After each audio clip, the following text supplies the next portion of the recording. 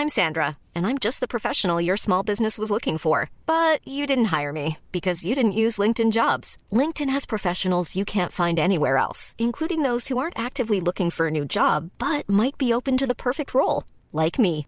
In a given month, over 70% of LinkedIn users don't visit other leading job sites. So if you're not looking on LinkedIn, you'll miss out on great candidates like Sandra. Start hiring professionals like a professional. Post your free job on linkedin.com/people today.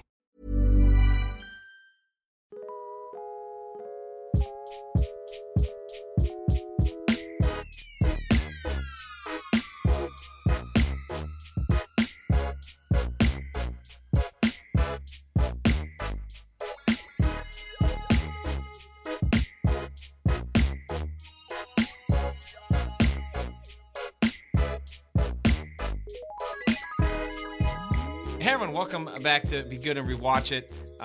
This week we are going to be talking about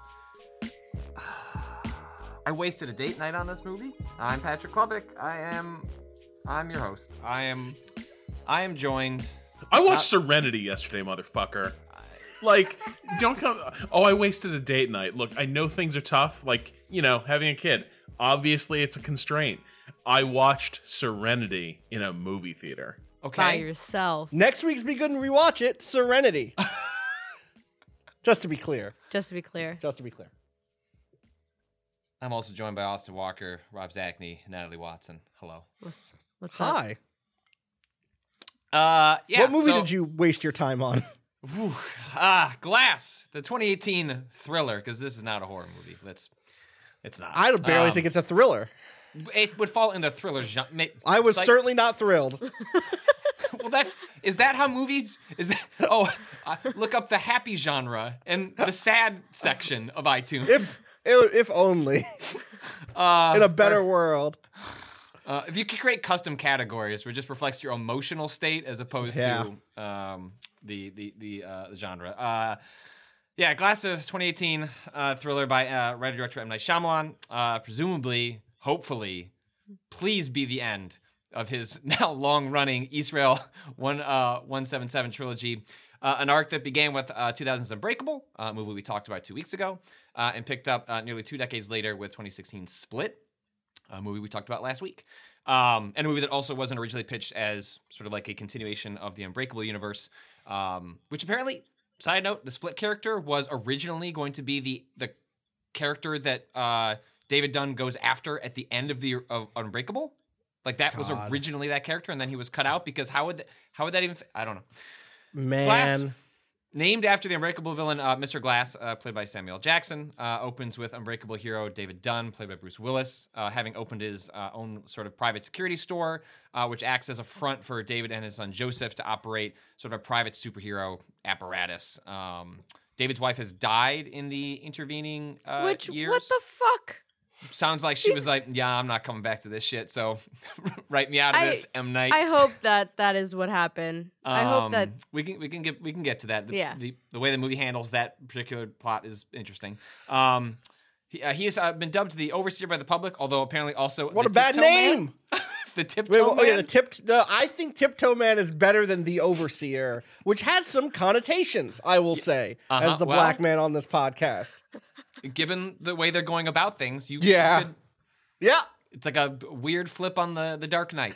So Dunn goes on these daily sort of runs where he brushes up against people in search of crimes and other dangers. Like we don't get a whole lot of sense of how the run's going because the movie sort of like immediately cuts into sort of the Split. This is really a sequel to Split that also happens to like come into Unbreakable. So the city is tense over the Horde, the name given to Kevin from Split, who was played by James McAvoy. Kevin has a DID, resulting in 23 different identities who are competing for what the films call the Light, which basically means you get to control Kevin, and that is the identity that is forward-facing into the world.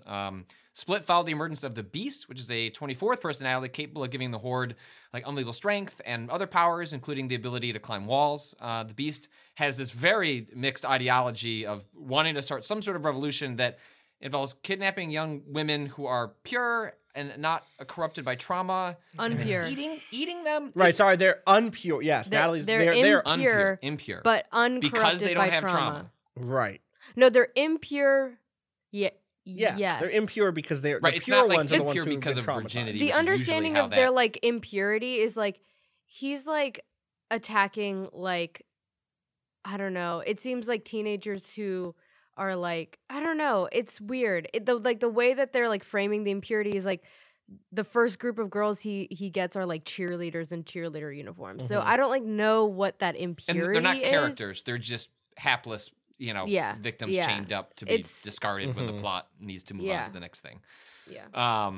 At least in Split, there is some nominal sense of Personhood. characterization happening Yeah. to at least Casey. Also, really quick, the term "the light" is something we said this on the Split podcast, but it is an actual term used. Oh, really? By people with DID. Yes. Oh, okay, that's good to know. Yeah.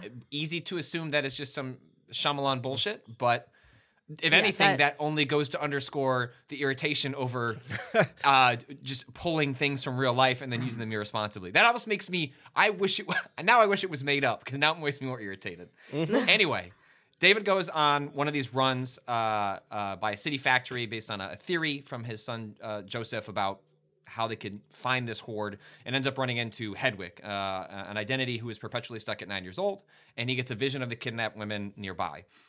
David and the Bees confront one another and get into a really poorly choreographed fight before the police show up with psychiatrist Dr. Ellie Staple, played by Sarah Paulson, who's able to neutralize the Beast with some odd light zapping technology that forces him to cycle identities. She brings him to a psychiatric ward, the same one housing Mr. Glass, with a theory, which is the sort of like underlying thesis of the movie. None of them are superheroes or supervillains. It's all in their head. They've tricked one another into sort of like a mass delusion that is part of a larger sort of cultural psychosis that the movie, not explicitly, but more or less is saying it's because there are so many superhero movies, I guess. And that's Glass. And that's where we pick up this film, which I just want to cede the initial floor to Natalie, because you have been, I think you saw this first. You have tried to leak your thoughts onto multiple podcasts at this point.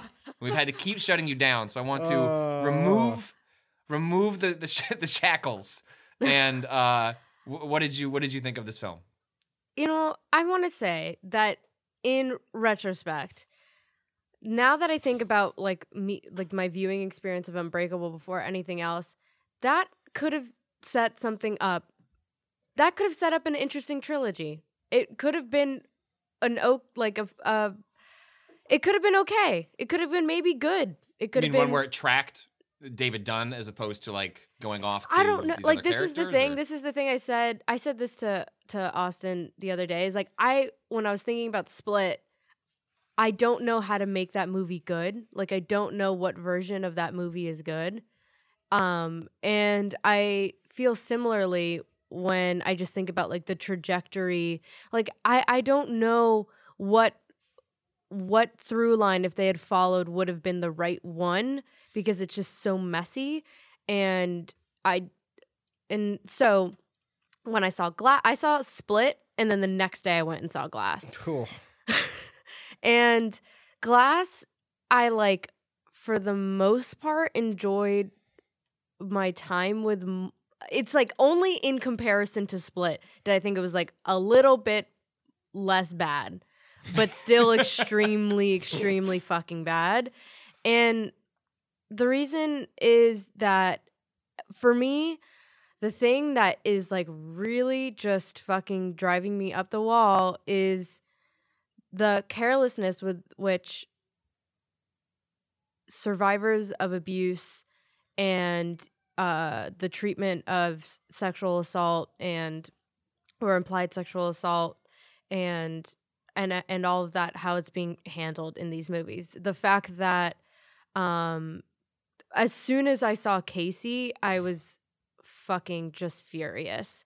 As soon as, Casey's introduced back into this film as basically each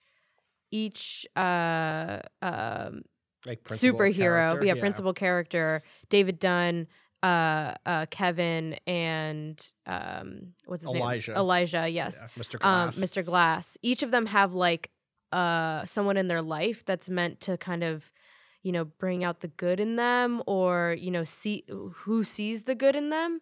And for Kevin, because I guess his therapist is dead, who would have been the only other person maybe. And has no one else in his life, apparently. And has no one else in his life.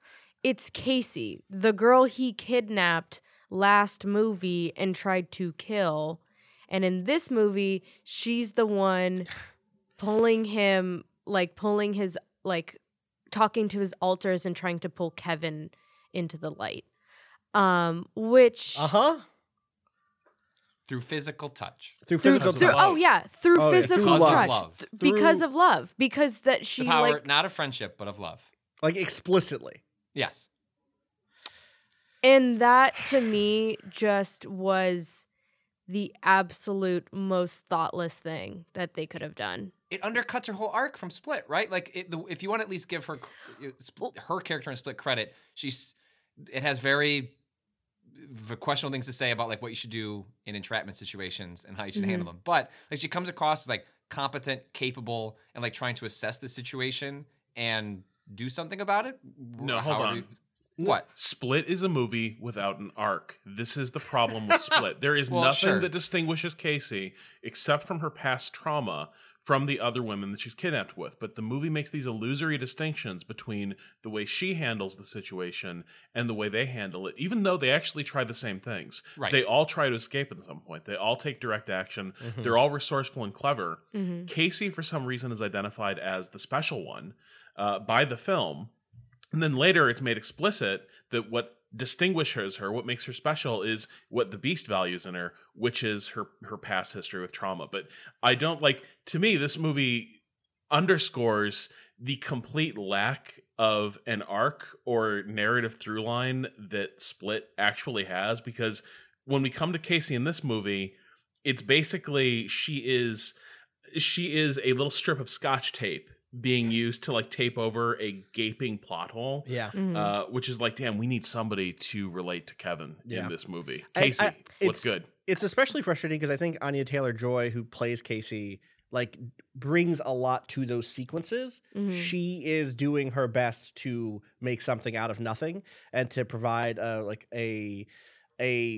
the connection for the audience to give any fuck at all about Kevin, because it isn't. I don't care about Kevin at the end of that movie, honestly. Or I care about Kevin, but I don't really care about that. I care about Kevin because I care about Casey, which is Casey. I don't want Casey to go through more bullshit. Honestly, can this just stop? Yeah, and I'll just say that this is what I was alluding to at the end of the Split podcast when, she's sitting in the car and in the police car, and the police officer and her kind of give each other a knowing look about, the police officer comes over to her and says, your uncle is here to pick you up, who is the one who had been sexually abusing her whole life, implied by the film. And in the new movie, in Glass, she doesn't live. She lives with a foster family now, so she's gotten away from her uncle. And the fact that what the movie is saying is that only by this new trauma, only by going through this new trauma was she able to stand up and figure out a way to leave her current situation, or get her current abuser out of her life, and so it's that she owes something to Kevin, or because of that's the basis of her love for Kevin, is that through his kidnapping of her. I'm not sure there's any basis. I really didn't. They did nothing to set that up outside of, we have both gone through abuse, right? The thing that they're trying to draw is Kevin was abused by his mother, and there was some harsh physical abuse insinuated by some shots in this film that kind of clarify that a little bit. But that is their connecting point, and that Shyamalan wants to be the foundation for a relationship of love. When I think there are films to be made about how abusers and how people who've been abused and who go on to hurt other people can try to reconcile and can find some affinity with each other based on their own previous situations. I think those movies can exist. I do not think Glass is that movie because it shoehorns that in such a way where it's like she hears that he's been arrested. So like in the beginning of the movie, after the overseer, after David beats him up and the cops show up and they go to Ravenhill Psychiatric Hospital or whatever it's called, she hears about it from her principal. Her principal calls her in and is like, they finally caught the guy. Aren't you stoked? Aren't you? Yeah, high five. What's good? And she's like, she immediately is like, I have to go there, basically. Yeah. She doesn't say that, but well, she says, they say like, haven't you been thinking about him? Yes. She says, I have been thinking about him. And like the way it's shot, the way her reaction, like I immediately got a sense like immediately like, oh, are they gonna pull a fucking love story on this? Because that's like she goes into like a dewy-eyed. I mean, partially because like she's trying to imbue this character with anything, and she's a good actress. But the reaction she immediately gave me the creeps on where this was going to go. There's some Beauty and the Beast shit, and like I mean that, and it's given no screen time. She's 18. Right? Like, she's 17 or 18. Like she's a senior in high school. Just wanna. Also, yeah. There's the other part is that in both these movies, we meet the Kevin personality, the core personality underneath all the alters for like 5 minutes of screen time. So like fundamentally, Kevin is an idea of just a regular guy afflicted by this condition and battling with all these personalities, but he's this vague idea of a person that we never really meet, except for when we meet him in Split. He's like, "What? I thought I was on a bus." Like like fundamentally, he is not really tracking what is happening to him because the gaps he is experiencing, the amounts of time that is passing. Fundamentally, he doesn't know what is happening with his character for extended periods, which means he can't really. For a lot of this, I can't really buy into the fact that he's participating in the same arc that Casey is, because literally until like 5 minutes before the end of the first movie, Kevin thought he was riding a Greyhound like 5 years ago. Right. His absence is his only personality trait. Yeah, which is just in all of this in consideration with the fact that DID is real, right, makes it so like I don't know how to talk about like. The way that the movie talks about like the alters like fighting against each other and like things like that, it's like I want to critique this thing and I want like I don't know, there's just like there's something about the fact that like he based it on a real thing that makes this very hard to talk about because this is not a good representation of it. Mm-hmm. Do you know what I mean? And like that's why like when I want to critique like the way that like, you know, Kevin has been absent, it is a thing for alters to have like memory lapses and things like right, that. Sure. But the fact that they're like being used so carelessly as narrative devices, like aspects of having DID in a movie not really about having DID, and it just it's I think the thing for me is like we can critique the thing that it sets up for me is like the thing it bungles is that because of its mismanagement of DID or because of its use of DID in general, it can't sell me on the love story that is at the center of, you know, a third of this film. Like, it isn't even about DID at that point. I mean, all of Split was certainly there. And then here it is, too, because the character is DID, and I do think it's poor representation. But it's also just technically, and in terms of, like, storytelling, fucked. Because because if Kevin had been absent the way he was in that first film, you're right, there was some grounding in DID for that. There is a loss of time. There are alters who do not surface for long periods of time. The kind of craftsmanship fuck up that M. Night Shyamalan makes is then building on that thing, which is based in reality, and saying, and now they're in love, despite having only had a 5-minute conversation. There's this deep innate, and that isn't about DID. That is just about like if they had introduced a new character at the end of the last movie who was played by a different person, and in this movie he was only in the movie again for 7 minutes, and those together, those scenes are supposed to be the basis for a deep love between these two characters, it would also not work. Yeah. So I think it's, in other words, I think it's fair to offer that criticism without feeling like you're going to step on eggshells around DID, because it isn't just a failure in that respect, though it is also that. Yeah. We are going to take a quick early break for technical reasons, and we'll come and pick up this point right after.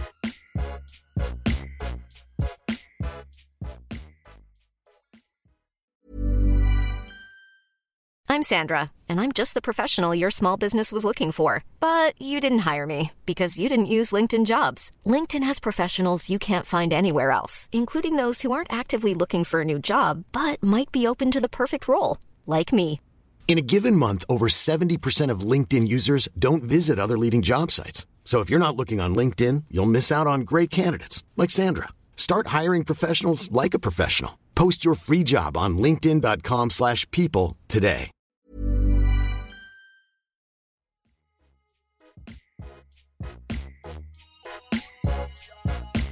What does the tiptoe man even mean? What is the implication that, like... Is he tall? Is he on his tippy toes? Have you not noticed how graceful Bruce quiet. Willis is? Or how much he did not show up to this film at all in order to act?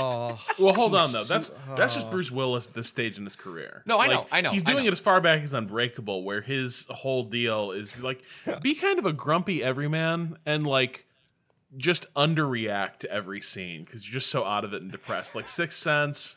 Unbreakable, he's just like, of course you buy him as kind of a depressed dude trapped in endless malaise.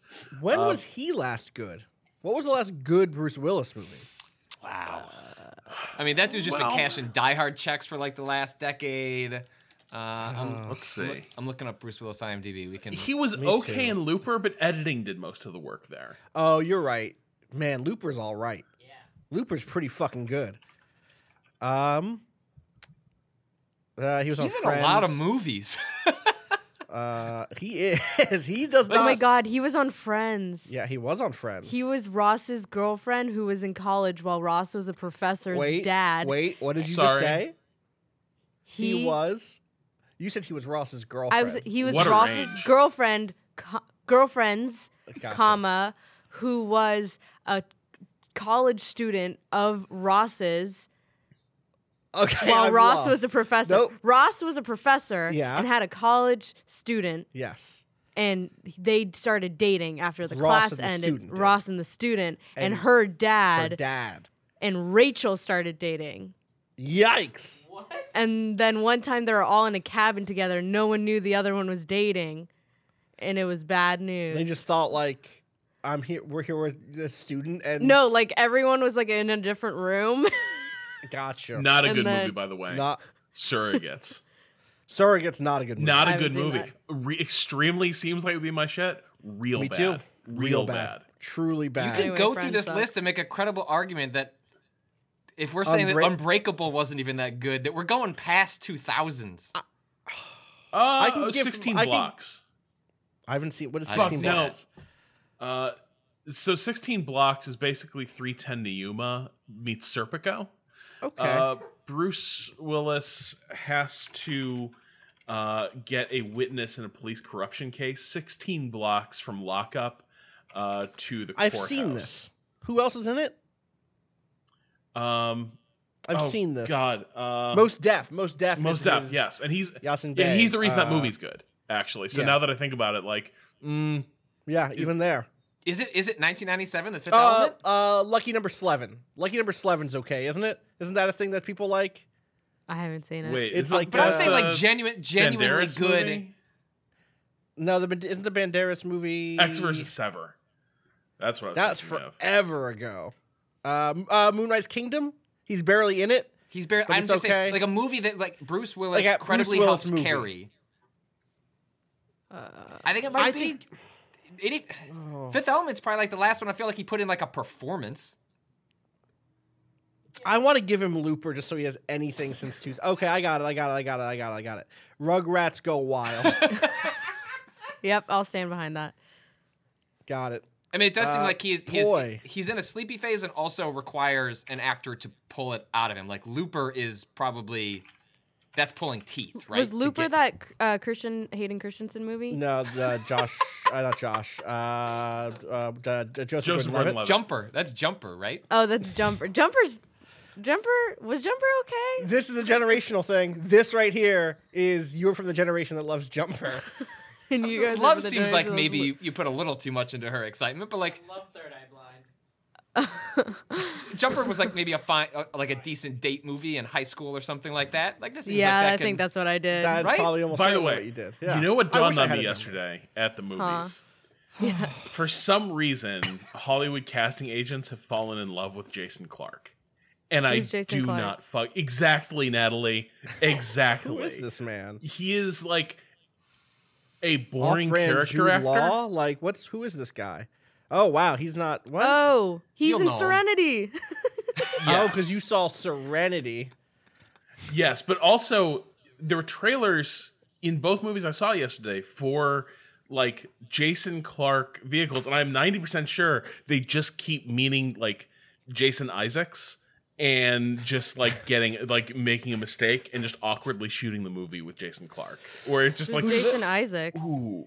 Are you sure this isn't like after Friday Night Lights that kept trying to push what's his face in like all those action films and it just was not working at all?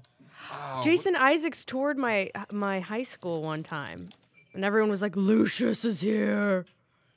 Anyway. Taylor Kitsch. Yeah, because he isn't had that a his name? daughter that I don't know. Taylor Kitsch is from. Friday Night yeah. Lights. Wait. But then also from. What do you call it? Oh, my God. Why are we all like this? Battleship. They put him in Battleship. Well, he was in Right. John Carter, Battleship. He was in a bunch of Right, movies. John Carter. with it- John Carter was the one that was a huge bomb. That was the one. Right. It That was but- the one that was like supposed to be huge, Yep. and they put tons of money into it. They marketed it like crazy, and then it was just like bombed. Yep. Just completely bombed. John Carter Must Die. That's it. No, that's John Tucker. That was Disney's financials after John Carter came out. Yeah. For all that though, for all of that, Yes. I found Glass, especially after Split. I was like watching Glass and I was like, I don't totally hate this. Like, There's a middle section of this there's- movie I like. there's Those things I enjoy first-person- here. Those first-person action scenes. Okay, we don't have to Those get there yet. first-person- You don't have to start. Let Rob say Yeah, why Rob, you like it. Okay. I'm curious because like, is your theory there or what you enjoyed? Like, at least as messy as it was, it had some sort of theory. At least in it's the a case that it was worldview. right. That's what. So, what do you want to like kind of lay out where this starts when they get back to the psychiatric facility and then the interactions begin? Yeah, it's tough. I think there is definitely an element of the self-congratulation here that Shyamalan is performing. Kind of does work. It's like this reunion of disparate characters and memories and movies. That's like, oh shit, that's his son. He's working. You with his remember son. this? Yeah, Oh, that's it's that- Shyamalan. it's that Shyamalan kid. shows up, and they're the same. Did you see that? Did you notice this? Yes. Did you pick up this bullshit thing that we're supposed to care about over 20 years? That Yeah. M. Night Shyamalan is in this movie. He's in Glass, and he's in Split, and he's in Unbreakable. And the twist in this movie is his Unbreakable character is the same as his Split character. Yeah, he's like, back 20 years ago, I was roughed up with some bad guys. But also, it and, wasn't the point in I them- got cleaned up, and thank you or something. I don't The know. point in Thank Unbreakable you. wasn't the point in Unbreakable that like David Dunn was like stereotyping like a man like No, like a no. middle- He didn't. He hadn't figured out how his power worked yet. He didn't realize No, he was seeing so- the past. He was seeing. So he thought he was seeing the future. So he thought he still had the drugs on him. Yeah, so he actually passed off the drugs into a trash can to someone else. So he had the drugs at one point, but passed them off and then went into the stadium empty-handed for someone else to grab. And then David Dunn was like, "You still have him, But then he pulled himself up by his bootstraps, and now he Is it- runs positive Security. thinking. Wasn't that what he positive. said? The positive Power of thinking. positive thinking. God. I think that, but there's another element here of this is a lot of talented actors in a movie. To a degree, this movie cannot help but be watchable because, like, let's see, Sarah Paulson, like, on her way to becoming like one of the leading actresses of her generation. You've got. They don't do much, but Samuel Jackson, Bruce Willis, James McAvoy, like. Good at twitching his eyes, though, in a close-up. Extremely good. Sam Jackson still steals the show in a number of scenes here where he gets to do anything. Yeah. Like, And it does kind of feel, this movie actually does begin to sell me on the idea of this being kind of an effective comic book story. This entire conceit of all these characters being brought together and being put into a giant bottle episode does kind of work for me as a conceit for this film, where at the end of the Overseer's rescue of those cheerleaders. God, it's such a tacky movie. those cheerleaders that were abducted in their cheerleading uniforms, which cheerleaders just wear all the time. Known fact. Save the cheerleaders, save the world. You have to wear that. It's like a high school movie. So after that scene, I think there's some, compared to the inert action sequences in Unbreakable, I think even the warehouse fight has some decent moments. Like the shot where they break through into the rain and the strobe lights come up and the cops are arrayed there in the background. It's like, shit, that's actually a cool moment. Now, admittedly, the ripped off Spike Lee first person camera fight sequences are not great. Also, I don't buy that if the Beast is hurling a giant like carpenter's table across a room into a teenage girl's head, that she's just gonna get up like she does and she's fine. she was, yeah. But I guess she's waiting to be awoken. Oh, maybe she has powers. Potential. Yo, if he had like stunt cast, she got that a strong girl, brain. Imagine if he had cast someone who was like an up and coming actress, just as that one cheerleader, and she was fine. Yeah, that would be planting the seeds for the next movie, Unbreakable 2. Where she's the Unbreakable. Where she's the Unbreakable one. Yeah, I'd be down with that. See? But that's not the stuff that you're talking about, I think, in general, does the thing. There's a lot of moments that someone pointed this out after our Unbreakable podcast, that a lot of the framing is like comic booky framing in terms of the way characters are silhouetted or the shot composition pulling from big splash pages, stuff like that. And things like the light that's like silhouetting them when they're out in the rain. When they first start fighting is a great example of that. And then I think it also undermines that. There's a lot of those shots at the beginning of the big final action sequence that are purposefully kind of de-aestheticized. The parking lot scene. The parking lot scene, right? The like shot like a fucking from security Vine video. cameras. 100%, and it's supposed to be, right? Like you can see. I don't know if other, like I knew that's where that was going as soon as Sam Jackson got to a computer. As soon as Mr. Glass got to a computer, it's like I all but expected him to use the Ozymandias like. I wouldn't tell they you showed about him it if I did it 30 and he just minutes never ago. went I back know. to it. Yeah, I was like, oh, he's putting this on Twitch, right? This is definitely on twitch.tv/Mr. Glass. The movie opens, oh god, the movie opens on, what if somebody just kicked the shit out of the Pauls? Right. Like, yeah, and it was 100%. Like, yeah, all right. I wish. Bruce Willis is like these fucking Gen Zers. I hate them. I resent them. And I think their form of entertainment is stupid. And okay, but to be fair, their form of corrupting. entertainment is the knockout game. So a dude did just Superman punch a guy. So if Logan Paul started Superman punching people, it would be on site for that motherfucker. It would be on for everybody. Fuck. Everybody would be out to get him. Yeah, 100%. More than is already true. And that little bit in the house when like the lights go off and he kind of comes across as just scary as shit was like, those little bits where M. Night is able to like if you could just. But that's capture what more- Natalie was saying. Right. They're like, there's a version of this. Yeah. Of this world that works. And it's the stuff that he failed to do in the previous movies, which is give these characters kind of an heroic or otherworldly aspect, right? That there was nothing sort of there was nothing, not even necessarily inspiring, but nothing particularly evocative about the way these characters inhabited the world. And now there kind of is, and we get a taste of that before they are all dumped into the classic, old-fashioned, like Arkham-like mental institution. Down to like the massive hydrotherapy room that's keeping David under control. The strobe lights barricade that's keeping the horde. Like just torturing these people, right? Like just like knowing what they're like using their weakness. But okay, if they're real people, let's take away the supernatural facade for a second, right? you're just like fucking torturing these people. But like you're using the one that you know that this guy is scared of water. Let's say he's an average dude scared of water, and you're fucking like waterboarding him, and like it's just. But that's the thing is like I think. Go on. Go ahead, Rob. All right, so I'll go. No, Rob? don't worry about it, Austin. I got this. I believe in you. That's what I find kind of suspenseful and exciting here is it is so clear that Sarah Paulson's character is up to no fucking good. She's even got the color scheme that signifies she's a major character in this comics universe, right? Like the scene that gives it away is when she's wearing her pink outfit and she's in the pink room and interviewing them. But the entire thing is from the jump. We basically know that whatever she's purporting to do, whatever she's saying, this whole deal about, I have 3 days to convince you that you're delusional or something else is going to happen. We're like, that's not what you're here for. That's not what is really going on.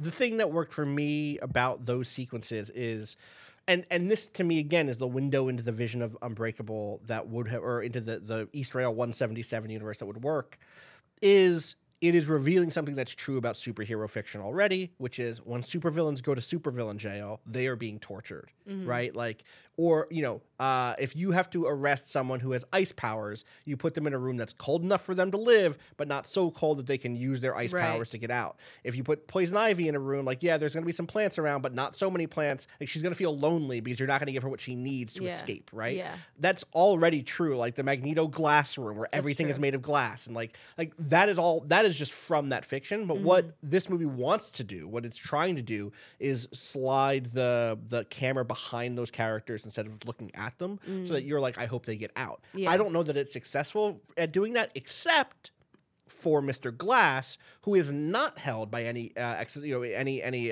dramatic, supernatural, super powerful means, except one shitty guard who is the worst motherfucker in the world, who like threatens to break his legs over nothing bullshit. Yeah. Which is the reality for people in jail already.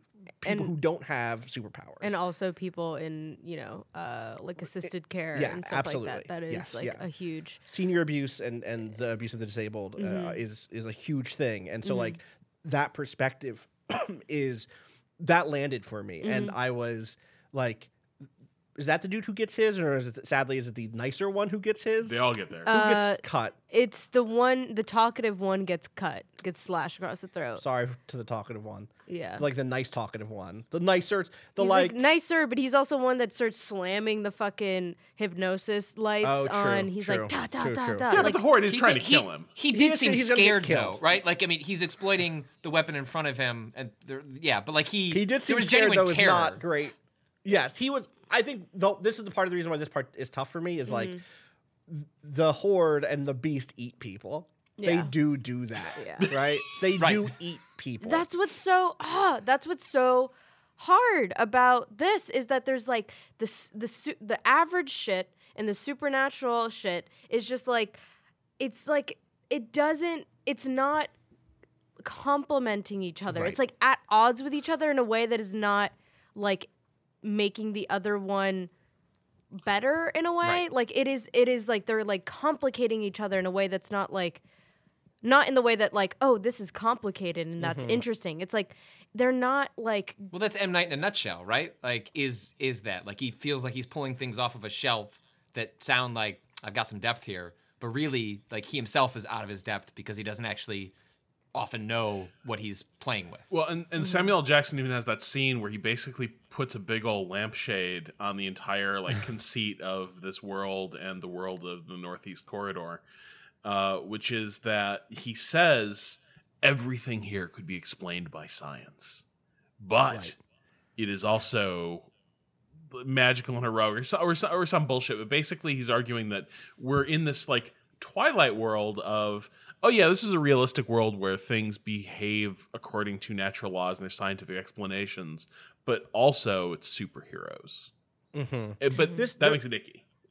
There is one of the things that's interesting for me as someone who like used to be deep into comics, is that there is a heritage of M. Night Shyamalan is not the first person to be like, what if superheroes but real? Right. And sometimes that's almost always this very dark and edgy thing.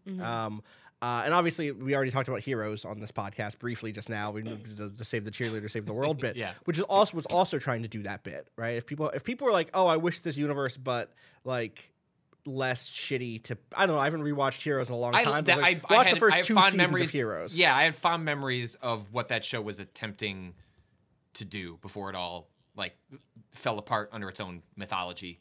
But Heroes is basically like What If Unbreakable, but TV series and like a little happier and less bleak. And then but in the world of superhero comics, like you have really edgy experiments like The Boys. You obviously have Watchmen, Alan Moore's like seminal work that is a complete deconstruction of the genre. Mm-hmm. You have things like The Dark Knight, Frank Miller's The Dark Knight, or even Kingdom Come. Things that are like, oh, what if superheroes existed as superheroes, but they had like dark motivations, human motivations, and we thought of them as humans who broke down and et cetera, and et cetera. God, fuck off, M. Night Shyamalan, for corrupting et cetera for me. But like in some way, this is a film that wants to not. This film feels like it doesn't want those to exist. It wants me as the viewer to not know that superheroes have been deconstructed before, because so many of its tricks are someone literally looking at the camera and saying, in comic books, this is what happens. It did that a little bit. This is the showdown. It did that a little bit in Unbreakable. This was when all the main characters come together. I can't believe it that they did it like 3 times in this movie. Like I thought the first time it sort happened, of worked. Yeah, and it's always put on Elijah, right? Like Elijah's mom, like, which Elijah's is also mom. Yeah. They come like so. There's like meta narrators of like it's just weird. Like you're right. Like it's a movie that pretends nothing has happened in the last 20 years. And then M. Night has had this like grand revelation of how we should think about comic book characters, even though like so much has happened in the 19 years since. Like the idea of like the comic book terminology is now, that's everyone is familiar with the tropes. Yeah, it makes sense in Unbreakable because like even the audience within the movie, like the guy that tries to buy the like super, expensive comic book drawing for his like 4-year-old kid, and Elijah's like, you don't know what you're doing, like you obviously don't know what you have in front of you. It makes sense there, but yeah, at this point it's like we like presumably in this universe too, like people, and they say that they're like everyone knows about superheroes now and thinks they're one because of comic book movies. So then treat the audience like your audience within the movie. You know what I mean? Like it's like there's no like continuity. We know what the showdown is. We've all seen Marvel movies. Yeah. You don't need the character. But you need to put out the Osaka Tower magazine. It says a true Marvel.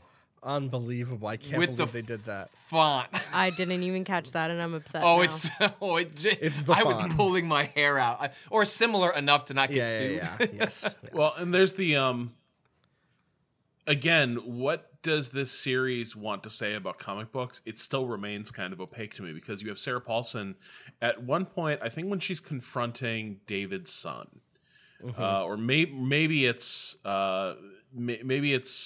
Glass's. Elijah's mother, but where she's explaining that, I've been to comic books conventions. They're trying to sell you something, and basically articulating this view that like comics are a low and ultimately destructive art. Comic-Con is dangerous. Or have been corrupted in some way by like mass consumer, like that. Yes, if there's not even a through line that like. Maybe there's a through line where it's like, oh, comics used to be like, because there's Elijah's whole thing is like they are mythological tomes that are passing down history, which given the twist at the end, like puts so much weight behind that. But then love Assassin's Creed. Sarah Paulson's character is like weirdly articulating a sense like, oh, they've been corrupted by like the mass adoption of like cultural consumerism, which it's a confused message. It doesn't. But also, she's guarding the secret. Right. There's a piece that went up recently over on The Guardian by Zach Vasquez called Shattered Glass, Why We Need to Stop Deconstructing Our Superheroes, which is an interesting read, but I just want to read one little segment before we talk about like kind of the final act of this film and the conclusion and try to bring it together, because I think it speaks to some of what we're talking about around the like does this film successfully deconstruct the superhero or make it more realistic or whatever? Mm-hmm. The rest of the piece kind of sets up the stage, which is what we've already done around saying, hey, everything from Watchmen to The Dark Knight and everything in between has been deconstructing superhero films. Even Marvel has done it with some of their films in the last few years, like Civil War and what's the good one? Winter Soldier. Thor, right. All of these films, all of the deconstructive films, all of the films that deconstruct superheroes coat themselves in layers of moral ambiguity, right up until their third acts, at which point they drop whatever philosophical and moral quandaries they have introduced, the most egregious example being Batman's one-time use of warrantless wiretapping in The Dark Knight, to focus on the final, very expensive set piece. Good ultimately triumphs, unless it's the middle entry of a franchise in which it might end on a cliffhanger, and any ambiguity is traded in for easily digestible lessons, usually about sacrifice or humility or something along those lines. And that, minus the very expensive set piece, which is super obviously missing here for budget reasons, where I felt the budget so much on this movie, partially because I just don't think it's well edited or well shot for much of it. To hide it, right? Hide it, yeah. It's a movie that Split being, the way it was conceived could hide the fact that there wasn't much, again, if you don't forget, these movies are... this movie costs like $8 million or something. Yeah, they're made in production with Blumhouse, which does we've talked about the low budget model to make it up on the back end. $20 million to make. Well, and also these Which movies are co-financed with M. Night himself. Right. Starting with The Visit, he started co-financing these movies. He took the money from The Visit, put that in a Split, took the money from Split, put it. So there's, it's just when you're going to make those, usually the reason you bottle it, inside the facility is because you can hide the fact that you don't have that many rooms to play with. For the moment you go to the fucking parking lot and start doing wide shots that show you don't have much to go with. Which is on one hand, I like it. I do like that there isn't... That it's not the tower. That it chooses to be something more mundane. But if they would have... And that's the thing that I'm saying is that's the average, right? That's the normal. That's the real. But it's not in... communication with what the supernatural is. It's not in communication with what the spectacle of Marvel movies are, of what comic book movies are. It's Do you think it just needed to be shifted a little close? It didn't have to go to the tower, but it could have gone to No, I think it could have been in the parking lot, but bring that out more in a way that's talking about the averageness of this. Do you know what I mean? Not trying to pretend it's something fantastical in a average set piece. Do you just want there not to be superpowers? Or do you want it to be... Because I think it's already shot in such a way that the superpowers don't look that remarkable. Mm-hmm. They flip a car over. That part, this is one of the things, again, on paper, this works for me. And I think even to some degree, the conclusion of all this, Mr. Glass, winning in the end because Sam Jackson can make me feel for that character and his mother can make me feel for that character. That stuff still landed for me. The fight scene didn't really because it maybe if the fight scene was when he's doing the tiger leap across, I'm slower. No, see that would have been a time to wide shot on it. Yeah, that's exactly it. That would have been a time to come close in. So is the premise then that maybe they could have shot this like a big budget Marvel movie, but kept it in? Yeah, that's what I think. Is maybe you you reel it in closer and shoot it tight and gritty and but maybe there's something that kind of shows that it's still in this real life. I don't know, maybe it is the fact that all those people are watching, or I don't know what it is. I'm not a fucking filmmaker. But it just doesn't work. But it just doesn't work. So I think for me, where this movie kind of really begins to fumble is actually that scene with the three of them being interviewed by Sarah Paulson. Yeah.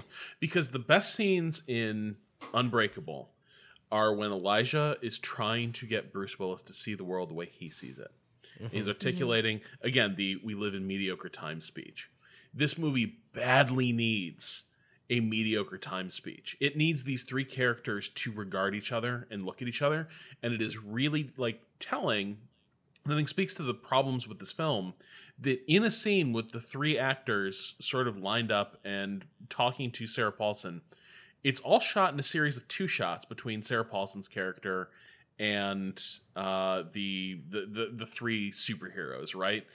Mm-hmm. And super characters, whatever you want to. They don't have a name for them, do they? They don't have like an Acela heroes. Anyway, okay. The three Acela heroes are there. Train cars. They're all isolated in the series of 2 shots. And at one point, McAvoy even looks to his left as something lands for that character and is looking toward Bruce Willis's character, but we never see Bruce Willis's character react. It's all this, despite the fact you have an incredible amount of star power in one room. You have one set with 4 great actors sharing it. They never interact. They don't talk to it. Like, I was so bummed. Imagine that scene. Like, imagine what Tarantino would do with that scene. It would be gaudy. It would be showy. But they would talk to each other, and there would be ideas, and there would be sort of an exchange of, actual positions that try to add up to a greater meaning for this movie. Here, you don't even need to do what would Tarantino do. You could do what did M. Night Shyamalan do in Unbreakable. Monologue. Yes. But like in Unbreakable, that at least was some exchange. There was a monologue, certainly. But like even there, you did get Sam Jackson and Bruce Willis talking and debating, or the mediocrity we live in mediocre time scene was with the wife who has since died of leukemia in this film. And there's like the very briefest of scenes where he sits down at a table and I think it's like, I need to tell you something, which must have been the reveal of what him and his son have been up to. But the movie, the way the music and the way it's shot is like, yo, she wasn't cool with it. But it's never like, revisited. Yeah, it sets it up as there's no scene between him and Joseph that's like, hey, like, we fucked up telling your mom she sure didn't like us, and then she died of cancer. Like it's it sets it up like they broke up again. Like it sets it up like they like that's what left. I was like, oh, she's gone, like she left. There was also again, like this is just me coming to this as a comic book fan, but like this is like getting into Watchmen spoilers. A character's partner getting diagnosed with people being diagnosed with cancer because of proximity to superheroes is a thing in superhero fiction. Like there's from exposure. From exposure. And I was like, oh fuck, they're not going to do this, are they? And they don't. But I can't shake the feeling that M. Night Shyamalan is like, I got you, Austin. And it's not. This isn't a thing. This isn't a knock against the film. But there is a certain when the film is also the film that's like, this is called The Showdown. Like it's as it made me uneasy about the film. It made me as if I was watching a con man at work. Do you know what I mean? It's like he showed me the card up his sleeve a little bit and then put it back. I was like, no, but I'm gonna play this game fair. And I just don't trust him. I just don't trust him. That's M. Night's whole scripting totally. logic. I do want to shout out, we do get a taste of, I think, that better movie, which is when Elijah is talking to Hedwig. When he goes 100%. And busts the horde out, it's like, oh, thank God, like, written characters interacting with each other. Like, it is amazing where, like, Hedwig is like, so what am I? What's my superpower? And you're 9 forever, right? Yeah.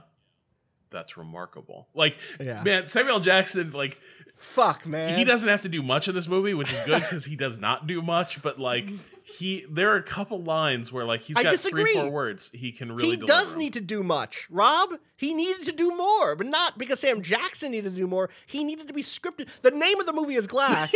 My guy doesn't talk until 70 minutes. 70 minutes, exactly. Yeah, and there's a way to do that, and it certainly built tension and like hype and like I need him to do something, and then he fucking does some shit, like no doubt. That little bit, the bits of the film between us realizing that Elijah is not just aware but active, and the big fight scene at the end is my favorite part of this movie. Yeah, agreed. And it's also he also talks to David. There's the great talk of him like threatening the tower and like talking into the cell, and he's like setting it up. He's putting the chess pieces on the board, and it's like, well, David, me and the Beast are gonna go to this tower, and if someone doesn't come to stop us, a lot of people are gonna die, David. And it is the clearest that his motivation is throughout the entire trilogy, I think, in a sense.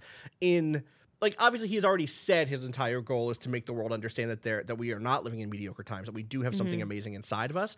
But it is like the clearest summation or example of him putting that ideology on the table with all honesty instead of it being an allusion to past actions. It's him setting up something going forward and giving stakes that are not just the immediate stakes. It's not just can they be stopped, it's will the world learn what is true about the world? Will we all learn that we have something special in us, maybe? Right. But here's the thing. We never really see what the world is like.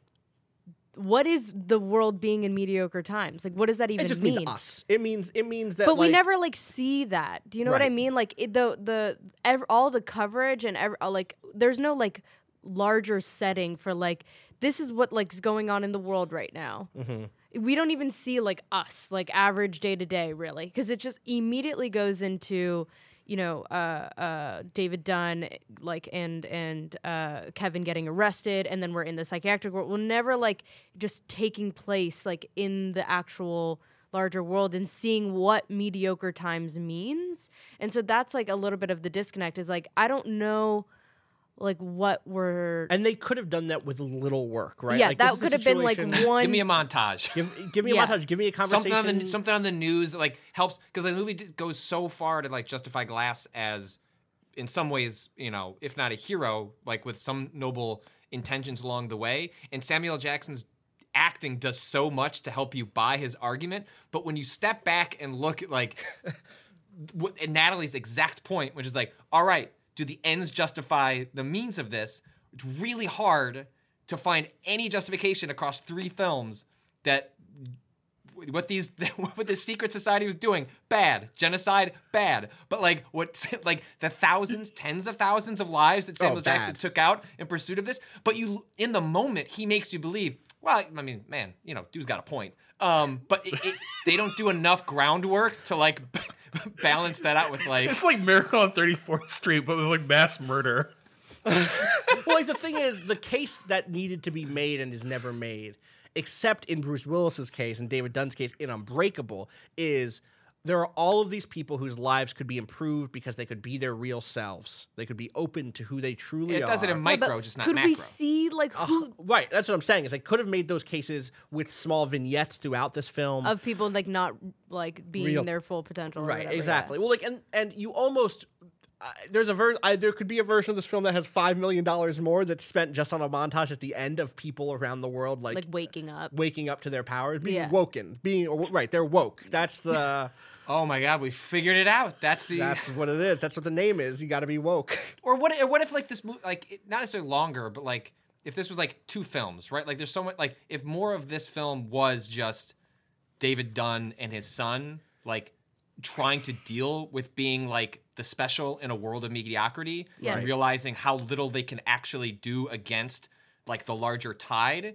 Like you start to see how like a different version of this film, or one that like splits the difference, finds like drags out like their life and they're dealing with and maybe that like also allows you to bring in the wife and like find a better way to like and like she falls out from.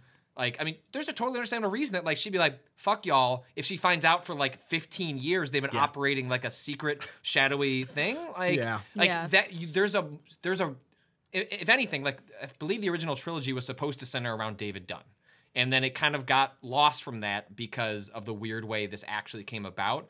And there's probably a much better, you know, M. Night's has not shown to be particularly responsible with his storytelling. But again, if, like someone brought this up on Twitter when I was asking for a question, was like, are there bones here where like a better filmmaker, better scripts could have done something more interesting? And it's like, yeah, like there is a David Dunn trilogy that takes a lot of these ideas and arrives at roughly the same conclusion, like about the secret society and unlocking people, that is a lot more interesting than the 3 films we got. There's something that bugs me here. This is what bummed me out so much about the fact that they just wrote his wife's character out completely, is that so much of the tension of that movie, in addition to the Elijah David dynamic, I really enjoyed the tension in Unbreakable, where he loved her and had spent a lot of his life trying to be someone she would accept in her life and like to share a life with. And they fundamentally had different values. Now that ends up putting a lot on her character that she shouldn't like necessarily have to bear. But I did like at the end of the movie, you have an extremely Watchmen thing where after he's gone out and done his hero shit and just beaten the hell out of somebody, now he's a man. He carries her up the stairs to the bedroom. They're going to be man and wife again. It's going to be, and that is all predicated on the fact that he's now lying to her again. That Right.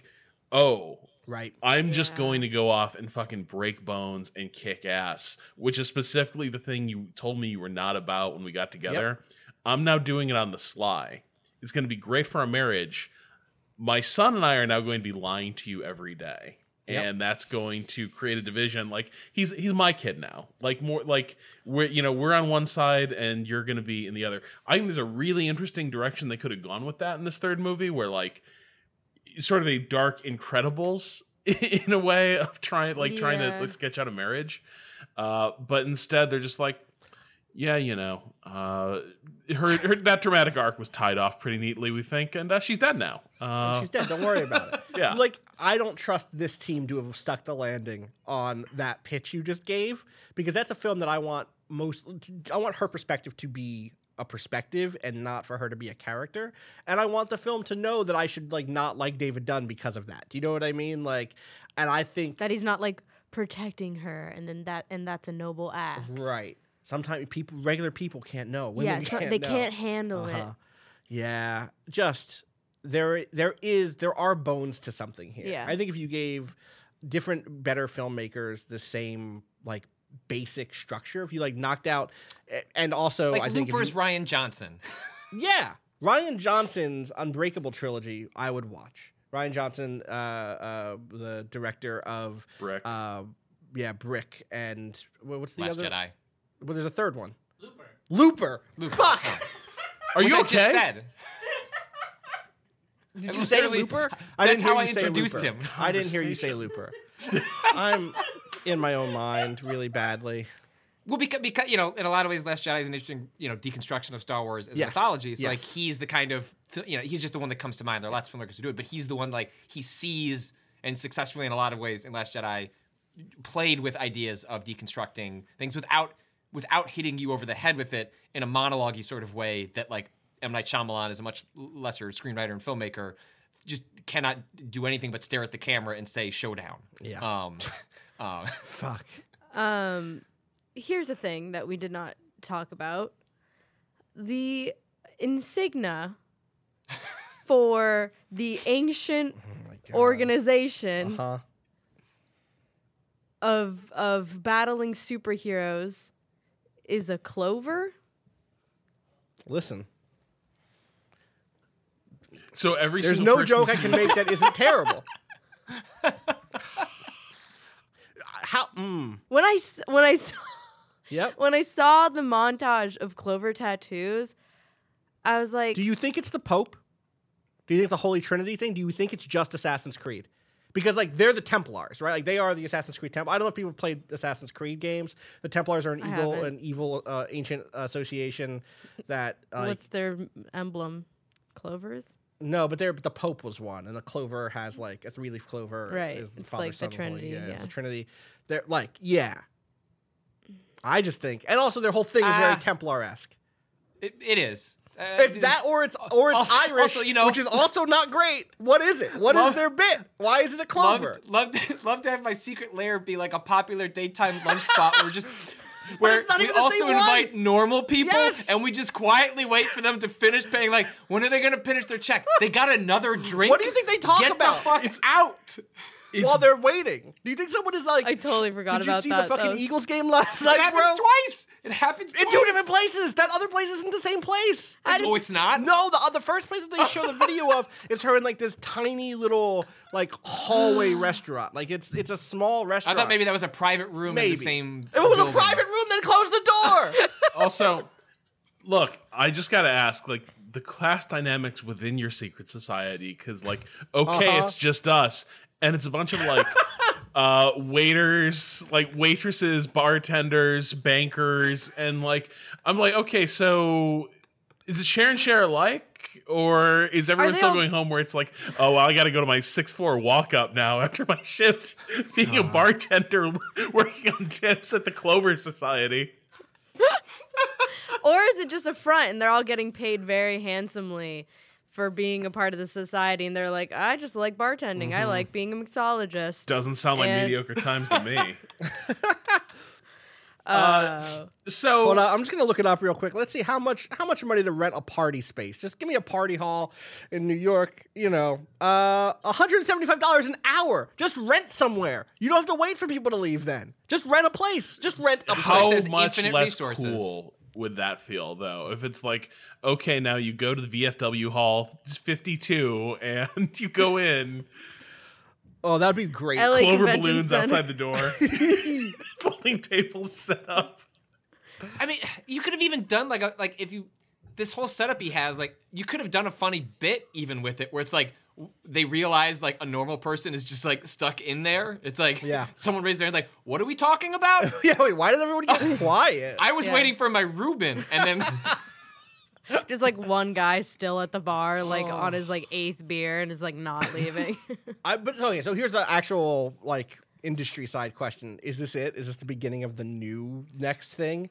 Who stars in his next superhero movie?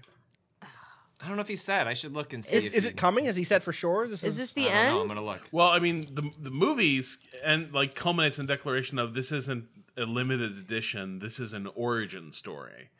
But Right. there's no one except with the possible exception of the immortal cheerleader. There doesn't appear to be any like superpowered individual in this film except for maybe Casey's troubling capacity for Power of empathy. touch. Oh my god! Oh, Yeah, that's they the would other totally thing. make her a psychic or something That's in the next the thing, movie, right? Is it almost felt like the people that were gonna wake up next were Elijah's mom, David's son, and fucking Casey. Like they were gonna be the next, like awoken or whatever the next- fuck. yeah. And So when the god, He's I don't want to relive stuff, and I don't want to be an opportunist. Yeah, okay, M. Night. That's not the relationship that I have with the audience that I aspire to. My aspiration is they know they're going to get an original thriller every single time. That's where my taste goes, so I'm going to say no right now. So that was in December, and that's before this movie made a shitload of money. Yeah, this movie did super well. It Again, did? it cost $20 million. Yeah. It made Oh, yeah. $164 million so far. It was profitable like on its first day. I think Who would want to see that movie? Like, I just don't like. Also, I don't like that movie would involve so much more action and set pieces just by You mean the nature next of movie? like yeah. like, is there? So if you end on sort of the Assassin's Creed, the Clover societies out there, and they could be anywhere. What you could end up with is a really paranoid, like, vision of sort of a like certain X-Men arcs where like superpowered individuals are basically like hunted and under attack and like always have to be watching their back, right? Like The I can Incredibles? imagine like Which is just heroes. It's just heroes. That's the show. good. Heroes. Make that and don't shit the bed. Like I like you I'd could be all okay just with watch that. Heroes. you Like, could all just watch The Incredibles. That's the same movie. The Incredibles. Yeah. That's what The Incredibles is. Everyone goes into hiding and lives average lives, even Yeah. though they know they have more potential, but they're The being government, hunted by the government. The government came in and said, you're Yeah, not allowed okay. to be your best self. The government tries to tax you. You got to be an insurance guy. Yep. Don't trust big government. Well, given the Incredibles invocation, I asked for some questions on Twitter. Adam Anglosi asks, I'd be interested in hearing you talk about the Randian undercurrent of the ending, especially as it contrasts with The Incredibles, which this person says, in their opinion, never forgets the, quote, with great power comes great responsibility, whereas Glass just wants us to admire power. I think The Incredibles is incredibly Randian, but also I'll be quiet. Why? Because I think The Incredibles is incredibly Randian. Well, But that's say not it. like a Why? you're not No, like I'm not- expressing like a No. unpopular viewpoint. No, I think it's an unpopular viewpoint. do you want to unpack? Redbird's I think some openly- people have. Yeah, exactly. wanna- Brad Bird is yes, Yeah. absolutely. As Can you opening unpack what that libertarian means leanings. for Yeah. people? So the Incredibles. So I haven't seen Incredibles 2, which I've heard sort of steps us back a little bit, despite the fact that there's like an entrepreneur character who gets like some. Anyway, I'm not going to spoil what I've read about Incredibles 2, but I've seen Incredibles 1 a number of times. I loved it when it first came out. When I went to revisit it years later, I was like, whoa, there's like a weird undercurrent here, which is that the protagonists are people who have had to hide their true potential that makes them better than other people. And the villain is someone who wants to make everyone special. That is like literally the plot of The Incredibles, and that would be too chaotic and too dangerous to give everybody superpowers, and so they have to stop him. And also show the world that some of us are just better than other people, and that we shouldn't have to hide that or bring that down. And like there's a very feel-good version of that when if what you read it as is like difference is acceptable. It's okay not to be quote unquote normal, being your true self, or if you are someone who has an identity that is marginalized or is rendered abnormal, then that isn't something that you should hide. But Ratatouille does all that better. Ratatouille does all that better. And also, that isn't the truth of The Incredibles. The Incredibles is a film in which one person is super strong and one person is super elastic, and they're super people. They're not like quote unquote abnormal in that way.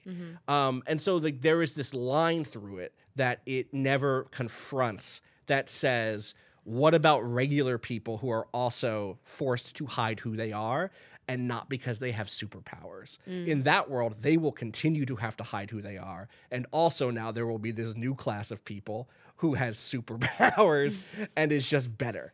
I agree that like that film does want those people with superpowers to have to do something good for the world. With great power comes great responsibility. Yeah. But like, I don't think that saves it from it. In 2, when they fuck up, they're like held responsible. Sure. I mean, that's what one is. That's what one is. That's but why the they have to go. They shouldn't have been held as responsible as they were. That there should be some system in which they're allowed to be the goodies. You know. But it's like, wait, what do you mean? In 1, the end of it is not, and now they're going to go back to living private lives where they don't get to do superhero shit.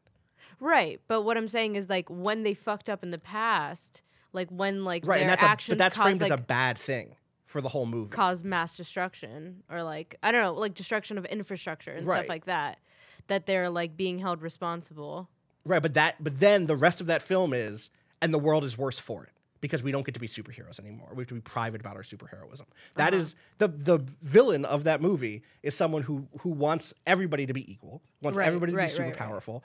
And the secondary villain of that movie, the reason that they can't just stop him out the gate is that they've had to move into private lives where they don't get to live up to their true potential because regulators have stepped in. Right. Which is also the question of like Civil War. It's not a question that's rare in superhero fiction. Right. I think Civil War is also something that's like tricky around this. But I actually think the original Marvel run of the comic Civil War does a pretty good job of this because it very quickly what it does is it makes a decent case for why people who have superpowers are not just marginalized folk, which many of these stories just try to be like, oh, the X-Men are like the X-Men, it's a civil rights story. Like, okay, well, black people can't shoot lasers out their eyes, so not really.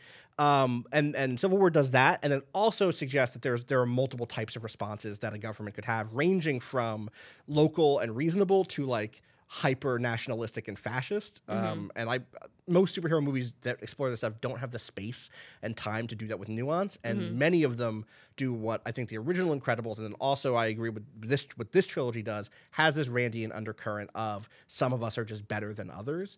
And the world tries to keep us down. Like what would happen if, where it isn't Randian, where this trilogy is less Randian than I think the Incredibles, is that no one ever threatens to go gulp. The question is never brought up, what would happen if not for the superheroes?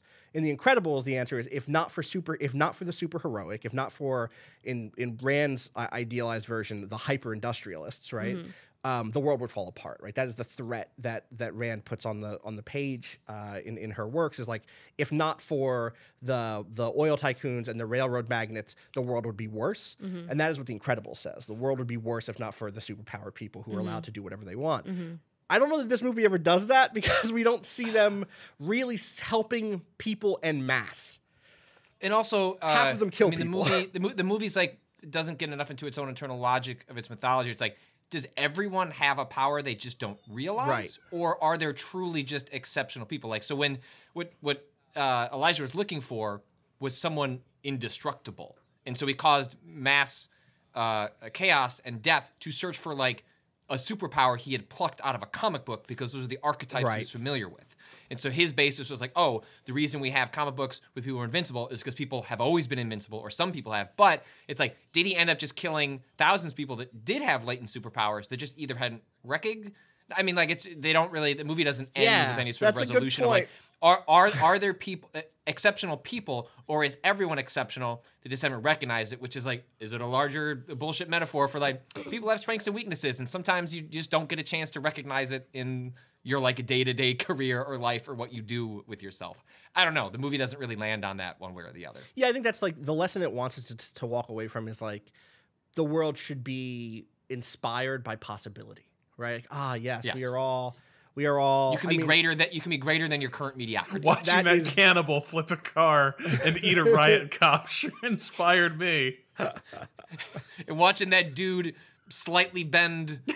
I don't know. Yeah, you know, I mean, like it's not. I think it could be aluminum. Like you can't tell on the video. Like it could be a fucking shower. Do a lot curtain, with computers but- these days. Yeah, that is. It is. Also, they're like, we sent it out 2 hours ago. When are people gonna notice? Like, what does that even mean? They just like made a random Twitter account. Superheroes are real. Like, how does virality work? In You know? in I know Okay. all of them just sitting in the train station waiting for people to like look at And their. also, Honestly, that's the what it's message like. that- That's what it's like when you publish a big story, though, Patrick. You know it's true. We're like, fuck. I hope this hits the top of Reddit, or we're only getting. But I know who I'm looking at, right? Yeah, Like fair. I'm looking at like people who follow video games to see if something hits. They're in a train station with a wide variety of people, and also they upload clips, but like Elijah sent a stream of videos, and what he's also sent an email with those pre-made clips already edited.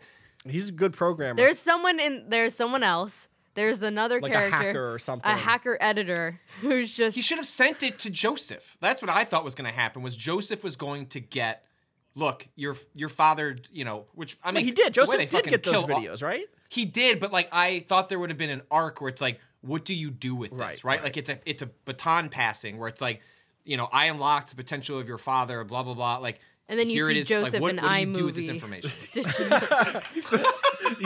He's the fastest video editor in the world. Like wow. it's just incredible. Like That's his potential. That's his power. Yeah, I was going to go the other way, which is like you see Joseph lift his iPhone to the screen to record a video off his own screen. God, It's a vertical video. Too. it is absolutely. God damn it. He puts Yeah, it what's on with these TikTok. full frame videos? Yeah, I can't believe they revealed superheroes are real on TikTok. Unbelievable. That's the mediocre world we live in. It's James McAvoy doing the cheetah run across the thing, and it's like, hit or miss. I guess I never miss, huh? Anyway, someone please make me the hit or miss edit of Glass. Thank you. I'm Gregorio Gallagher, and these are my superheroes. I have been fascinated by human potential. God, Any final thoughts on Glass before we bounce out? I think we're gonna see another one. I think that Joseph and Casey are gonna fall in love, and it's gonna be bad. Or what if they go? She's a high school student, though. Joseph is. Isn't he? Is he not? He's like 20s. Yeah, He's got to be in his 20s because he was like 7 or 8. He was like maybe? 12, Yeah. I think. Okay, that makes Maybe sense. he was like 11. I don't know. Any age from like, you could be 8 or 12 in my eyes. I'm like, you're 8 or maybe you're 12. I don't know. Anyway, I just can't tell. Like, Yeah. what's the maturity? Natalie's superpower, not being able to tell the That's difference in ages. her of one children. weakness. Can only be killed. Is if you could transform yourself into a child of varying ages. I wouldn't know She won't what know. age. I would That's why just- Hedwig's power is so powerful. Yeah, he As a knows. 9-year-old, you He's will 9. always be able to sneak past you. Yeah, because That's I'll be it. like, how old are you? I don't know. Damn. He. But okay, but that's okay. That talk that Mr. Glass gives to Hedwig is everybody has superpowers like talk, right? Or Yeah. like we're all special Yeah. in our own way talk. I think Your perspective is yeah, special. exactly. Yeah. And I even think that there's a world in which Also dance. also Hedwig can dance and likes Drake now. Oh my fucking Hedwig's god! gone wrong. How did we make it this far without bringing that I up? forgot. He I likes Drake forgot. now. I forgot. He was like, and that's literally just what he says. He's like, by the way, I like Drake now. Motherfucker, these cheerleaders didn't see the last movie. Who are you Look. talking? You're talking to us. Hedwig is also hiding a child or children. So I can see there being a lot of identification. God. Someone put Pusha T into an M. Night Shyamalan film. Thank you. Please. All right. I don't have anything else. I don't. Except that I probably Okay. do. We could talk about this forever, but let's just eject. I will say, yeah, I will just like leave with there were bones. There were bones. There were bones. That could have been something. Yeah. I think it was a perfectly fine mediocre movie. Like, and that's a weird, like, if you want to see something with a lot of talented people involved that's just not that great, but like has some good moments of talented people doing cool shit occasionally. And a Never lot of qui- grime. And a lot of grime. But, you know, there's so much that already has grime. Like, be good and rewatch it. We're hip deep in Yeah, grime. here's my question, guys. Why do we keep watching mediocre ass Okay, so movies? Austin and I had this fucking argument yesterday. It was where not Austin an was like, argument. It was over text. I didn't use caps once.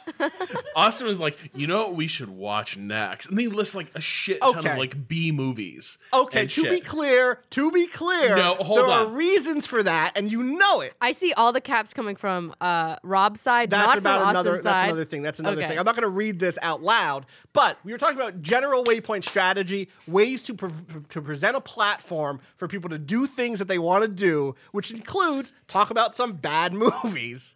Your excuse was, look, Patrick likes schlock horror, and that's the world we live in. That's Patrick what, be and good Danielle rewatch like it. schlock horror. Yeah, dude, putting that all on me, motherfucker.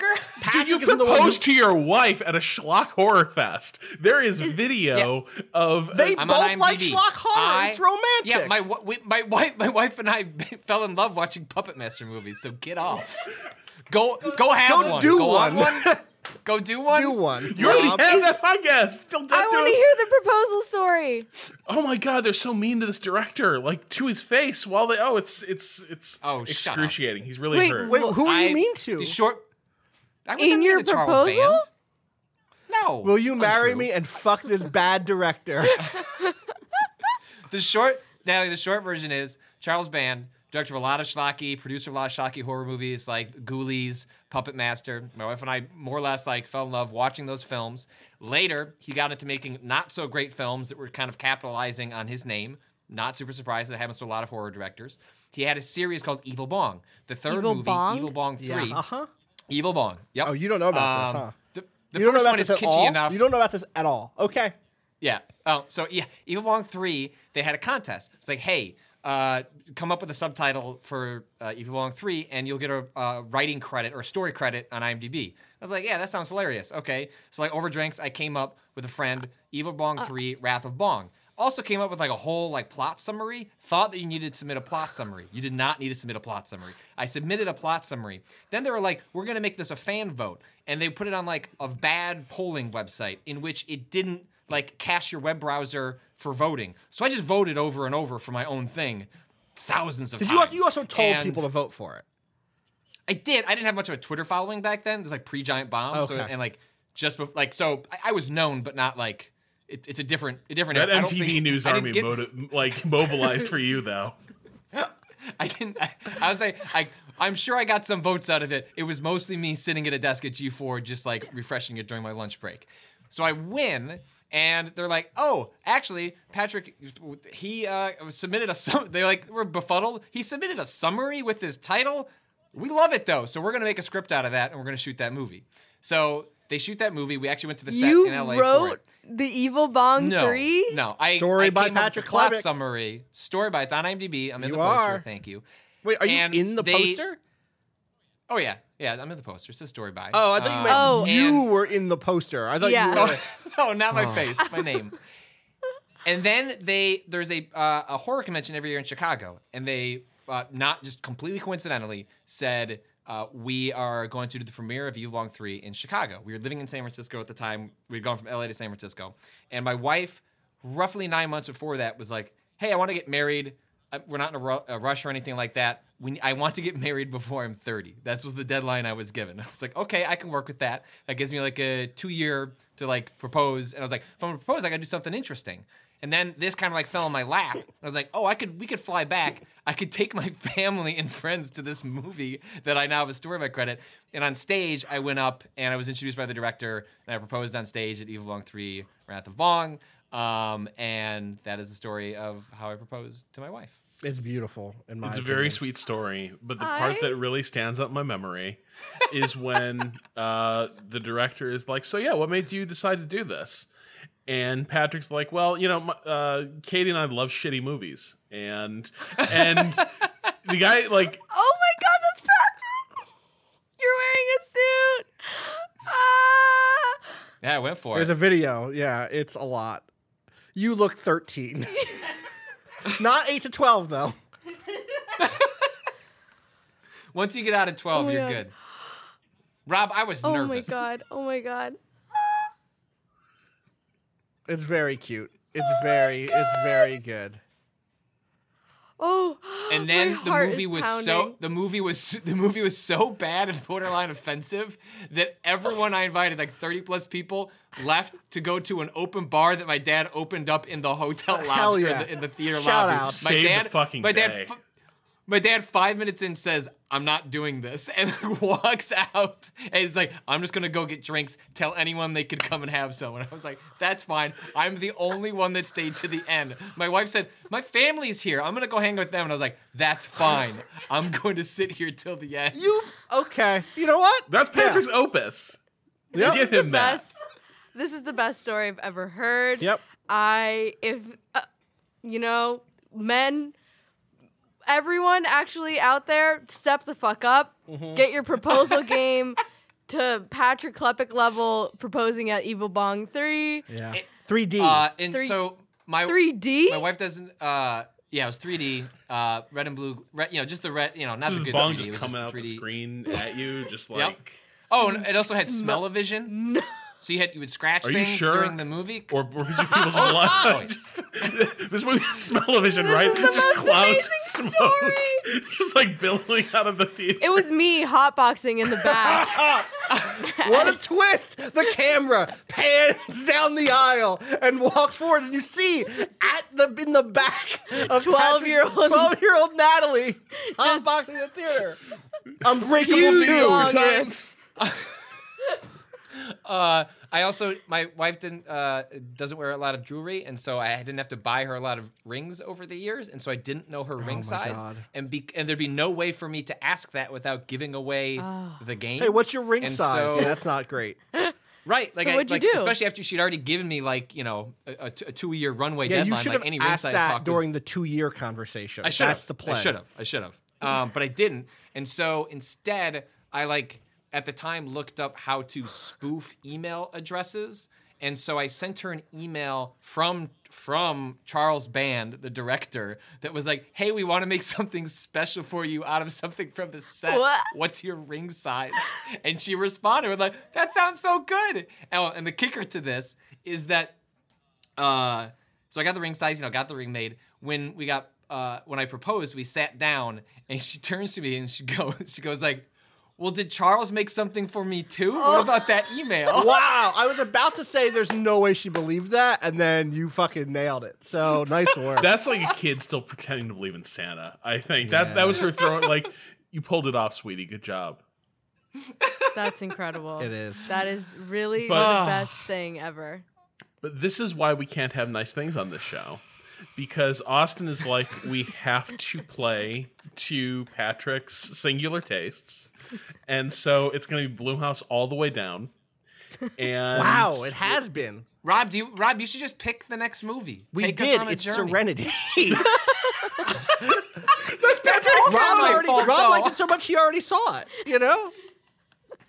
Rob, after Serenity, you can Rob's taste du jour. You can tell can us. pick you can the take movie. us. Yeah. Take us on a journey. Take us on a journey, Rob. Rob's movie. Ava next. is a little far away. Like, we know Ava's coming this spring. We have a lot of canvas to work with before that. So, Rob, I'm hereby designating you. You said Ava. I thought like AVA. What is that? What movie are we Evangelion. looking forward Oh to my this God. spring? I know. Rob, I'm designating you movie picker. That's it. I've done it. Executive order. As a super person, my power is telling you can do this. Hey, we have some good sci-fi horror films we came up with though. The other We day. did. Maybe That's we the thing. should Is do. we kind of found a middle ground here. Which is what? We're not going to talk about it yet. I mean, well, maybe we should. We should let people send in what they think. Do you want to throw out some Yeah, ideas? so Danielle came back and was really high on the idea of doing some sci-fi horror stuff. Surprise. Danielle, also big fan of horror and big fan of sci-fi stuff. One of the movies that came up with Sunshine, Danny Boyle's space horror thriller, and then becomes a horror movie in the last act. And incredible soundtrack. Incredible soundtrack to that film. And I haven't seen it in probably a decade, but I remember liking it mostly. And I think from that, we can build out a palette of things in that space. And I'd love to hear some suggestions from people. So I don't want to commit to things, but I think that is like the center point of like sci-fi, horror, and like the thing Rob wants is for it to be good, which means there are movies that you're going to suggest, and you know what? Go ahead and suggest them. But we would like to have at least Unbreakable was in that realm, right? Like good and good but like flawed but interesting. Yeah. We talked about Annihilation on a Waypoints, didn't we? Or no? I don't think we did talk about it. Annihilation so. would be It's it out. is streaming Annihilation now. would be good. We should talk about Annihilation's Annihilation. such a good movie. We should do Annihilation. This is it. We're doing it live, Doing it live, as they say. as they say. Well, yeah, if you have if you suggestions, building. people should hit us in up. this vein. Oh, what if we did Sphere? Is Sphere a bad movie? What's Sphere? Was Sphere? Man, I haven't seen that. I in a read long it. time. I remember The book loving was good. Sphere. I remember loving read the the book, book. I too. don't remember how the movie was. Sam Jackson's in it. There's some continuity. All right. There has All to right, be we'll a think about thread. it. So There it's- has to be a thread that connects each. There has to be like from movie to movie. That's 6 some degrees. sort of connective Yeah. tissue. Yeah. Looking up cinematographers, best boys. The grip, the Some way to key grip justify is the it. same on this one. I had a sweet arc where we were going to segue from the Demonico stuff through Assault I know on you Precinct did. 13 right into Carpenter. You're right. And then it would have just been Greenfields and High Tides. You're right. Well, we didn't do that, and Well, instead we until- did this. Until then, you can follow everything we do at Waypoint, waypointdevice.com. You can sign up for this podcast, which if you're listening, it's separate from the Waypoint Radio feed, but please leave a review. Please leave some stars, whichever. Do both if you can. You can follow me at Patrick Klepek. Rob, where can people follow you yelling about, I don't know, what do you do on Twitter? I tweet about Michael Mann movies and how they're the most Not wrong. important works of cinema of the 20th and 21st centuries. At Rob Zachney. Natalie. Still deep in my feelings at Natalie Watson over Kingdom Hearts. You want to get deep in your feelings? Wait, is that your watch new- Collateral. What? Oh my god! Yeah, true. Is that your new Twitter handle? Oh, Deep in my feelings. At Natalie Watson over Kingdom Hearts. At Natalie Watson over Kingdom Hearts is my favorite Kingdom Hearts title. Austin Walker. I still tweet about Gundam a lot, I guess. That's what I've been doing lately. I'm on my Gundam shit right now. Hey, we're going to talk about Mex later We are today. going to talk about Mex later today. I'll talk about why I'm deep in my feelings with Gundam as a connection, too. Austin_Walker on Twitter. Our thanks to 2Mello for our theme music. Our thanks to Kato. Kato, what's your Twitter? underscore Kato underscore appears. Appears. Thanks to Kato for producing, editing. You can find more of 2Mello's music over at 2mellomakes.bandcamp.com and follow 2Mello at MelloMakes on Twitter. We don't. So do we have? I guess we do have next week's Serenity. So. So go. I asked my boy. Go see Serenity. You guys or have don't. to see Are it, we actually like- recommending people? I do not think it's going to be I in know theaters they, on Friday. I know us. Rob, I would... Wait, what? It's going to be in theaters for more than a week. I asked my boyfriend to go see it with me this weekend, and he said no. So Wow. I'm gonna go see it alone. We should do a Waypoint New I'm York pretty trip. sure. Yeah, let's do it. This might be that I saw Glass last night with my wife. We tend to watch everything together. I don't know if I've ever. I don't think I've seen a movie by myself before. It's a weird experience. Legit don't think I've it's done taken me. I had like severe anxiety, and it's taken me years to build up the ability to go watch a movie by myself. But I I'm felt doing like it a now. king. Wow. Okay. One time, my dad and I went to see a movie, and we were the only people in the theater, so we ordered a pizza. That to is the theater. incredible. And when the pizza guy showed up, one of the guys came in from outside and was like, there's a pizza here for you. And so we got that. And then I felt bad at first. I was like, oh, man, they're going to get mad at us. And we went out and we finished the movie. We were at this tiny theater out in the middle of nowhere in New Jersey to see something that was not playing anywhere near us. And we went out back to the lobby when the movie was over, and it was empty. No one was there. Where the fuck are these guys who work here? We go outside, and they're laying on the pavement smoking weed, looking at the stars. And I was like, we ordered the pizza to the right fucking theater. We should have given them a slice, honestly. You should have. God. Anyway, defining theater moments. I didn't go to movie theaters for a few years recently because I got really afraid of movie theaters and I got a lot of anxiety in them. Fair. But now I'm starting to get back on my movie theater grind. So Serenity. I don't know if I'm at going alone yet, but so maybe Serenity will change me. You changed me. All right, we'll find out. All right, be good to watch it back next week with Serenity. I'm not even sure if I'm recommending the rest. We have to see it. I don't know if I'm recommending the audience sees it. That's on you. You need to pick your path on Serenity. But we'll be back next week with with some talk on Serenity. We'll see you then.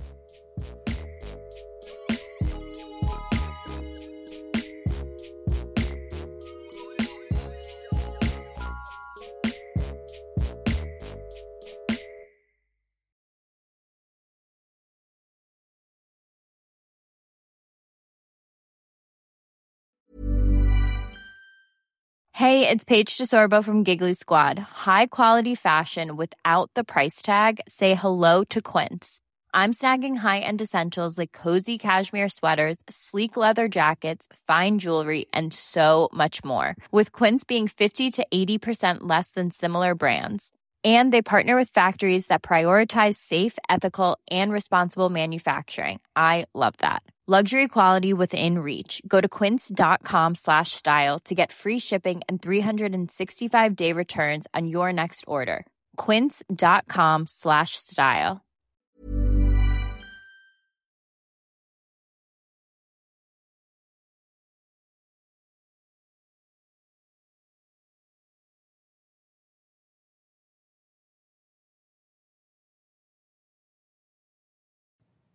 Wait. Refresh your thing. Oh, okay. I was on the wrong time.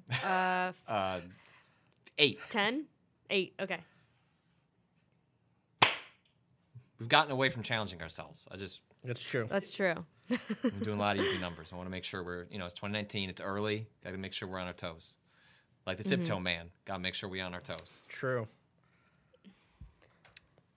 All right. Everyone good? Yeah. All right. 3. I forgot my point, Patrick. It's fine. If it comes back, Don't we'll even get worry back to about it. Yep. 3, 2.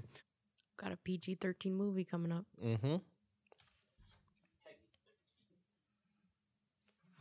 What is? On our Whatever that new TV. HBO movie is. Yeah. Which honestly I think is better than just having Good Morning America on like yesterday. I'd rather have a movie. Well, yeah, on. movie I can just fuck out. You just fuck out. Uh-huh. And just like can. fuck off and tune out. Uh-huh. It can do one. I can do one. Good Morning America is too relevant. It's the first time someone has said that in a long time. You know Hate that to be feel. a It's just- feed. It's too hard hitting. It just it's too immediate. It's That too real. that happened today? Fuck that. Ugh. I'm still on yesterday. Good morning, yesterday. That is what I need, honestly. Can Same. we start a new show? What if we started the new That- podcast, everyone? Good Morning Yesterday. Uh-huh. That's just John Oliver's Last Week Tonight. Oh, true. True, that is yeah. That is that. Good morning, Drumpf. It's Invictus. That's the movie. Mm-hmm. Okay. All right. Ready? Yep. Yep. Rob, you typing? No. Oh. What a Pencils twist. down. He's not typing. God okay. damn it. All right. 3, 2,